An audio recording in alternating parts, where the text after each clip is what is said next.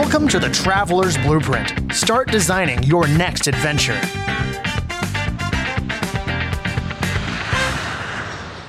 Welcome, Traveler's Blueprint community. I am Elliot Shibley, and here with me, as always, is the unworrying Robert DeMena. Oh, thank you. Welcome, TTB community. Why am I unworrying? Did I say unworried or unwearying? I thought you said unworrying. I meant to say unwearying. Okay. Yeah. Can you explain what that means? It's just never tiring or slacking. Oh, wow. I appreciate that. Yeah. All right. So before we get into our Travel Bites episode, it's getting to be the holiday season again, and that means most of you will be shopping online, probably through Amazon. We just want to remind you that you can click on the Amazon affiliate link through our website, and no matter what you purchase, we get a tiny, tiny percentage of whatever you spend through Amazon. So again, you click the link, you do your normal purchasing, there's no cost to you, and you just help support our podcast. It's really that simple. They're just an affiliate of ours, and we would appreciate it greatly. So keep that in mind as you shop around for your loved ones this holiday season. Yep, super simple and easy way to help us out. Yeah. So, all right. Yeah, are we just jumping right into the news? Jumping right into it. So we've got 10, maybe 11 articles that we'll jump into. But the first one we're going to talk about is how facial recognition is taking over airports. This was brought to us by CNN on October 8th, and Francesca Street was the author. And Bob and I have actually had a little bit of experience with this on our way to Peru in Fort Lauderdale. We were just looking at a camera and had our face scanned. Didn't use our boarding pass, didn't use anything, and that's how we got on the plane. And I had never seen that before. That was my first experience. Yeah, that was my first experience with it too. But as American travelers, you can expect to see this be rolled out to most airports throughout the nation. Essentially, all it is, it's just taking your picture and comparing that picture in real time to your passport picture. It's, and if everything goes well, you just get a green light and you board the plane. It's made to speed up the overall boarding process, and it does significantly. And I mean, that's really it. There's a lot. This article, if you do end up clicking on it, there's a ton of information on sort of the history of it and why they're rolling it out, implications. Some people have safety concerns with it. Yeah, privacy concerns, which I don't necessarily agree with. It depends on how you live. Now, if you have an iPhone that you need to use your face to unlock, and you already have all your data uploaded into Facebook and Twitter and Instagram, and you already gave your information to the TSA to acquire your passport, it's not really going to make that much of a difference to you. No. You already voluntarily gave up all your information. You're also going to be walking through an airport filled with cameras monitoring every move you make in the airport every minute you're in there. So I don't think for the average person this is going to be a concern of your privacy. No. But if you're a felon on the run. If you're a felon on the run, if you're someone who has avoided giving up your data, if you're still rocking a Razr phone. A Razr? Yeah, wow. And you're kind of trying to fly under the radar, then maybe you have an argument to be made. However, if you're flying internationally, you have a passport and you gave up your information to the TSA anyway. It's I'm not concerned about it. No. If it speeds up the boarding process, I'm sure, very much for that. That's fine. And all they're doing again is just taking your picture and comparing it to the picture that you already offered up on your passport. There is a company fighting it for privacy reasons, and I thought this was funny that and I quote, "We see it as similar to nuclear or biological weapons in terms of the potential harm that it possesses to human society." Poses. Yes. Sorry. Okay. We all struggle reading. Nuclear weapons. I don't quite see it. I don't think we need to comment on that further. Anyway, expected to see it rolled out in the United States over the next few years. Our next article is a little nicer, a little happier. Rick Steves, the travel guru of the last 30, 40 years, everyone has one of his travel guides, is self-imposing a $1 million tax to offset environmental impacts of travelers. And this is through Travel and Leisure. Kaylee Rizzo did this article.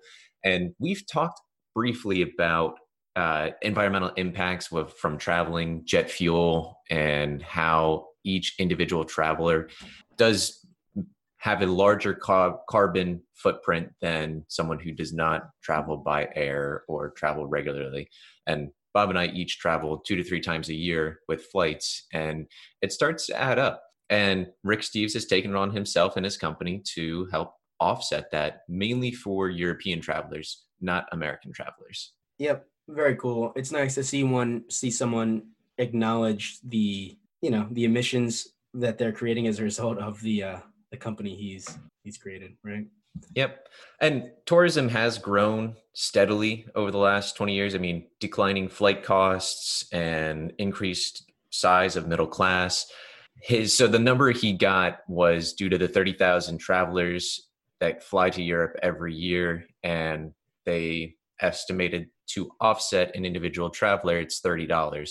So that number came out to 900,000. They rounded up to 1 million. Yep, very cool. Yeah. And I think it'd be really cool eventually when we have more electric flight vehicles, that I think environmental costs are going to continue to decline. Now, I know you're pretty knowledgeable about this. The issue with creating a plane that runs on electricity, that runs on a battery, is that we don't have the technology to create is it large enough battery? Yes. Okay. Yeah. We can make a large enough battery. The issue is that it would be too large to fly with. Too heavy. Right? Yeah. Okay. So the main issue with batteries as it stands right now, sorry, this is a little aside, but we don't have batteries that are energy dense enough to support commercial flying. There are planes out there now, that very small planes that can fly with like 2 to 4 passengers, but not large distances. If you had to take a guess, how long do you think it'll be before we actually have commercial planes flying battery operated? I'd say 40 years. Wow. Yeah. Yeah. That's my guess. Yeah. Elliot Shibley. You heard 2019. it. 2049. Right. By 2050, we'll have electric flying. Sorry, 2060. Oh, that's so far away. Is it? Yeah, it's going to sneak up. Right, what's next? All right. So this is just a very quick thing that we found pretty cool. There is a giant slide in an airport that will take you to your gate. This is in Singapore. Of course, it's Singapore. Everything in Singapore, cool. They turned it into a playground. Everything. That's why they're happy. It's such a fascinating. I'm telling you, I still want to go there. Yeah. We should just do a little weekend trip. It's a quick hop, skip, and a jump. Yeah. Well, we'd have to pair it up with something. Somewhere else in Southeast Asia or something, but super cool. I would recommend you can watch a clip of a guy jumping on the slide and just going down to his gate. It's pretty neat. So it's 40 foot high, right? Yeah. And it's like a tube. It's not feet. open, so you can't like jump off. Correct. Yeah. And if you spend $10 in the airport at any restaurant or retail shop, you then have access to the slide. And Nice. That's it. The only question I have is about bags. In the clip, the guy didn't have any luggage with him. Huh. What if you have a carry-on with wheels? Do you hold it? Do you hug it and then go down like I do with my child sometimes, like on a slide? Yeah. Or do you maybe throw it down the slide first and then follow it? Do you yell 4 beforehand?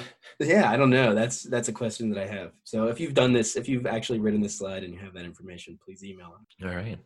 All right. Our fourth article is actually very important to everyone listening to this right now. If you're in the United States, if you're out of the United States, you can tune out for 5 minutes. So the Real ID the deadline is quickly approaching. It's October 1st, 2020. And if you do not have a Real ID and you're trying to go on a flight through an airport in the United States, you will not be given access to the plane. You will not be allowed through security. Right. Yeah. So Real ID, go ahead.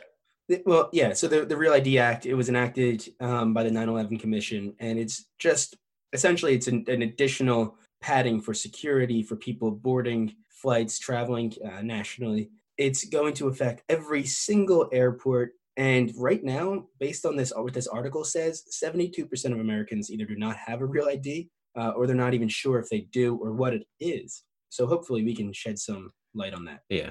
So the easiest way is just to go to your Department of Transportation in your state, and most of them will have a form that you can fill out to see if you have your Real ID or to apply for your new one. And I know I got a new ID last summer, and I was hoping to get the Real ID, but they're like, it's not ready to roll out yet, so you can't get your Real ID. Right. Amanda just got hers. Oh, that's cool. Yeah. Yeah, So so I'm 47 gonna have to get states. another one. 47 states are compliant. 2 states have asked for an extension in the process, and that's Oklahoma and Oregon. And 1 state is under review, and that's New Jersey, of course. Of course. That's my home state. So if you're listening to this and you're living in New Jersey, you're still going to be able to use your driver's license to fly. I for now. And you know what? I don't know. Elliot, I don't think you said this yet, but we should say that if you do not get your Real ID, you can still fly nationally, but you'll have to bring your passport with you. Yes. Yeah. So it's not like you can't fly at all if you don't have the Real ID. You just need to make sure you have your passport, which I'm not a big fan of carrying my passport when I don't have to. And No, so I'm not either. And a lot of people don't have updated passports. Right. So I don't know if that's a lot, but there's some people out there. Yeah. And there's a good website. It's called ustravel.org. And they have a lot of information on this Real ID process and how to help, identify what types of documentation you need to get the Real ID and things like that. But Look into it. Yeah, get your Real ID. Educate yourself. You have a year. You have 1 year, so that's plenty of time. 11 months. Yep. All right. What's this next one? I thought this was hilarious. So Google Maps is leading people off of the side of a cliff in Sardinia, Italy. Oh God! So people are using Google Maps. Of course. Of course. Yeah. I do it all the time. I did it through my entire road trip through the Balkans. It's very helpful. But I've also run into situations where you're using it and it'll take you to your destination and it's just not the right place. So people are using Google Maps and I don't know where they're trying to go. Let's see if it says it. I don't know. They're trying to find somewhere in Sardinia, and emergency services has been called out 144 times over the past 18 months. Oh my God. To help people back up from this cliff's edge. In one circumstance, the owner of a Porsche was taken to the cliff's edge and realized the last minute that there was no way down to the beach. Oh, that's right. So what they're doing is they're trying to get down to this beach. Google Maps is taking them on a route along the cliff's edge, and there's no route to get down to the beach, and they're sort of just stuck there. Apparently, it's a 1-lane, narrow passage.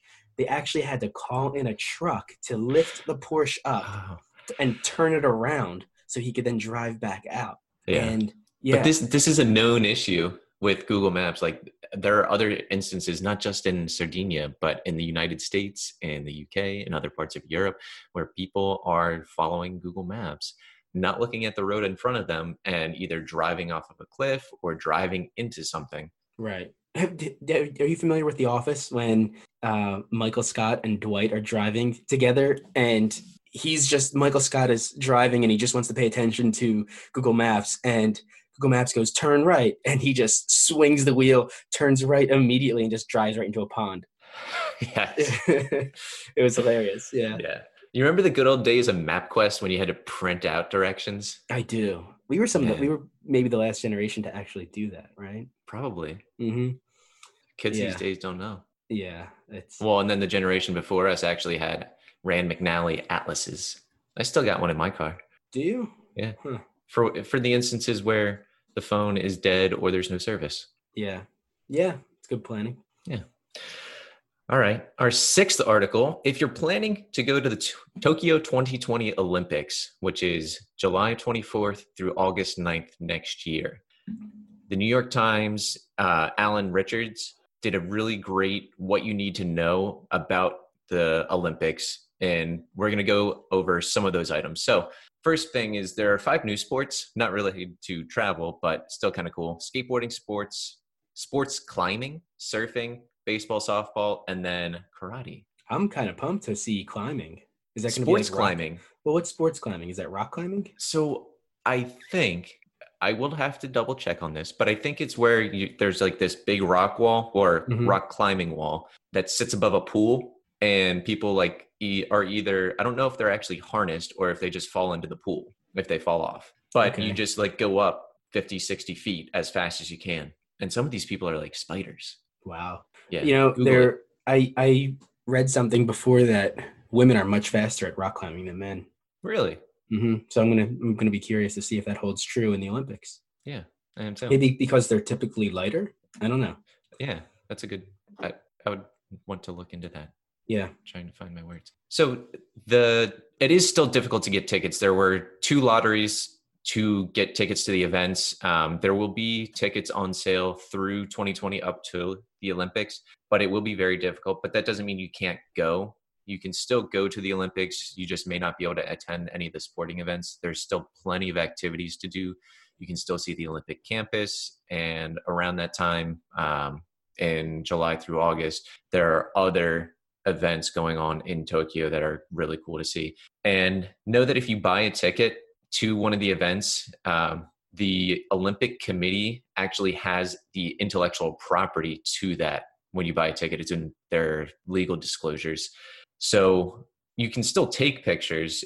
It's just if you post it on social media, there is a chance that it could be flagged and taken down. It's odd. So yeah, I'm not sure. That's the first time I'm hearing about something like that for an event of this scale.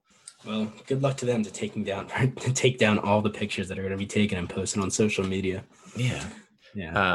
Tokyo has a great public transit system. It can be very complicated at times, but look at Hyperdia, I believe is how you spell it. It's Hyperdia, and it's a website that helps you look at schedules, maps of the transit systems. And then know that if you're trying to get a hotel, like Europe, you cannot book for one person and have 6 people in your room. They will fine you and charge you extra. So you have to pay for every single person that's in the room. And hotels in Tokyo are a lot smaller than American hotels. So if you do get a room for 6 people, it will be tight. It will be very tight.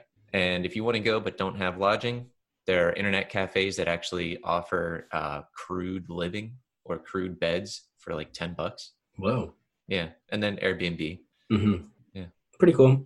It is. I've always wanted to go to the Olympics. I don't know if I ever will. I would probably go to the Winter Olympics over the Summer Olympics. Yeah. I'm a big fan of hockey, and I always like the bobsledding, snowboarding. Cool Runnings. What is it? Cool Runnings. Cool Runnings. Yeah. You've never seen that? I'm not familiar with the Jamaican bobsled team? Yeah. Oh, yeah. Is that the movie? Yeah. Is that what it's called? Yeah. Yeah. I saw it when I was pretty young. Okay. And then I would love to be at the Olympics in the middle of like a curling match and like be right on the edge and just like screaming like it's a hockey game, just getting really into it. So look for me one day. I will. Yeah. Love to see that. All right. Our 7th article is also New York Times, Hillary Richard. This one's kind of fun. I kind of want to go here now. It's in Estonia and it's an Isle of Women. Why do you want to go there? I don't know. I've never, so it's like a cultural thing. I've never seen. Yeah, no, I know. Yeah, Bob, weirdo. So of the 300 yearly residents, only 5 of them are men. And it's been this way since the 1800s. A lot of the men were away from home on sea trips, working elsewhere. And so women were just left on the island, and they actually started to take over, run the island, and do everything the guys did. And it's been that way for 200 years or close to it. So it's just a cool little thing. It's like a modern day Amazonia. Yeah, there's a museum. It's called Kihnu, Kihnu. And it's not a very big island. It's actually the 7th largest island in Estonia of the 2,000 that they have, but still it's not huge. But it's kind of cool. That's pretty interesting. I'd be curious to go there too. What's next? All right. So this was pretty recent news. This actually came out yesterday. Which yesterday was October 26th, 2019. You're listening to this, I think, a week later. But the United States has now banned all commercial flights to Cuba except for Havana. This is being rolled out by the Trump administration because he wants to halt or try to limit the amount of American tourism dollars being spent in Cuba. It is just part of the ongoing spat between America and Cuba that we have seen throughout our entire lives. Yeah. It's petty at this point. It's annoying. Other countries have enjoyed the freedom of traveling in and out of Cuba. Other countries like Canada and Australia and people throughout Europe are going to Cuba, enjoying it just as they would any other Caribbean type nation. But the United States and Cuba continue to battle it out. And now, if you're interested in going there, the only place you'll be able to fly to is Havana. Yeah. Which, I mean, that being said, Havana is the biggest biggest popular city. Yeah, that's where most people are going to anyway. I don't really understand why they banned everything other than Havana, but it's just something that you should note. There's only 2 airlines that actually fly to Cuba right now. That's American Airlines and JetBlue. They have already publicly announced that they're going to comply, obviously, with the United States government. And so it's just something to consider if you planned on going there. I've been eyeing it up, Cuba that is, as somewhere we can go. Maybe who's we? My wife and maybe baby. What about me? You can come. But it's just an easy place to go to. It's so close to us. It's a very quick flight. It's cheap and it's culturally interesting. So you can still get that Caribbean climate, and you can be in a very far removed from American culture, which I like. I was 60 miles away from Cuba last week. Yeah, right. You were in Key West. So Key West itself is about 90 miles, and Havana is almost due south. But when we did our deep sea charter, we were about 30 miles off the coast. Yeah, maybe 20. Yeah, still pretty cool. I've been to the southernmost point in the United States. Yeah, I've been to that landmark.